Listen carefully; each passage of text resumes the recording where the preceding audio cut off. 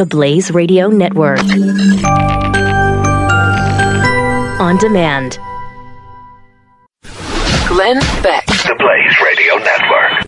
Frank in Washington. Welcome to the Glenn Beck program. Good morning, Glenn. How are you? Talk to you. I'm well. Say, I'd like to raise with you a topic that I've been aware of for a good 15, 20, 25 years, maybe even as long as I've been active in the gun rights issues. But it cannot get an honest hearing before the NRA. It can't even get an honest hearing before quote-unquote pro-gun Republicans. What is and it? That is the Blind Identification Database System, known as BIDS for short.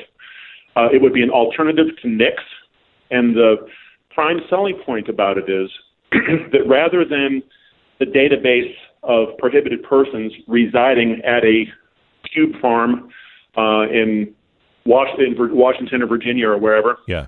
That database resides at the point of sale. So all federal firearms licenses have a database of prohibited persons.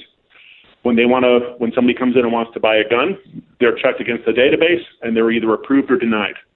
If they're approved, the federal government does not know that a transaction took place other than the records that the federal firearms dealer keeps. And furthermore, if I want to sell a gun private party, we can both go down to a federal firearms licensee and pay him the $15 or $20 fee, whatever it is, for his services, and I can check my buyer against the database.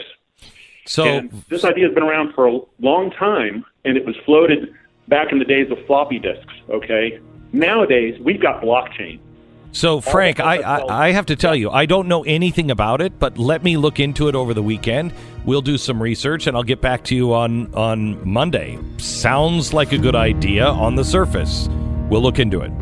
Glenn Beck, Mercury.